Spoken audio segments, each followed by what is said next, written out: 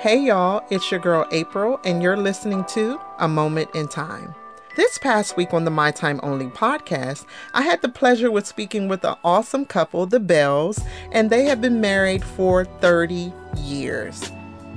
I know some of you may be thinking, what is the My Time Only podcast anyway?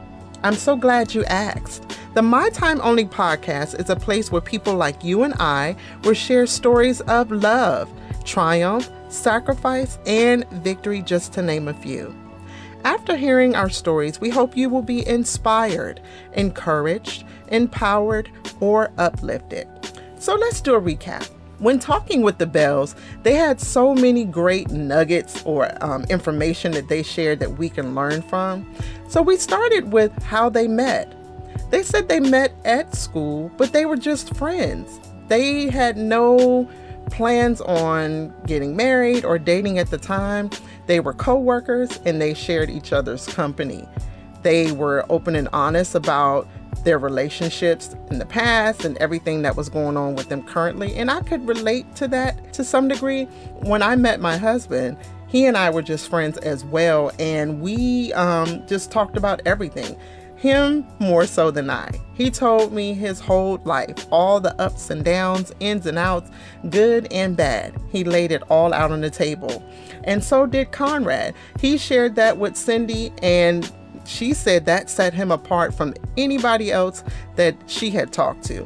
They also talked about having date night and the importance of keeping the flame alive as a couple.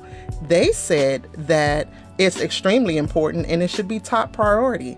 Cindy herself was saying, start that early on. Don't let the duties and tasks of the day take precedence over your relationships. Don't let the kids' activities wear you out where you don't have time for each other.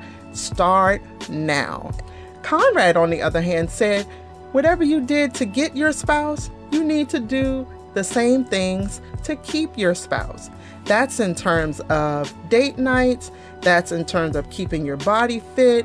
All of the things that drew you to that person or had that person drawn to you by courting, you should continue that throughout the marriage, and that will keep the flame lit.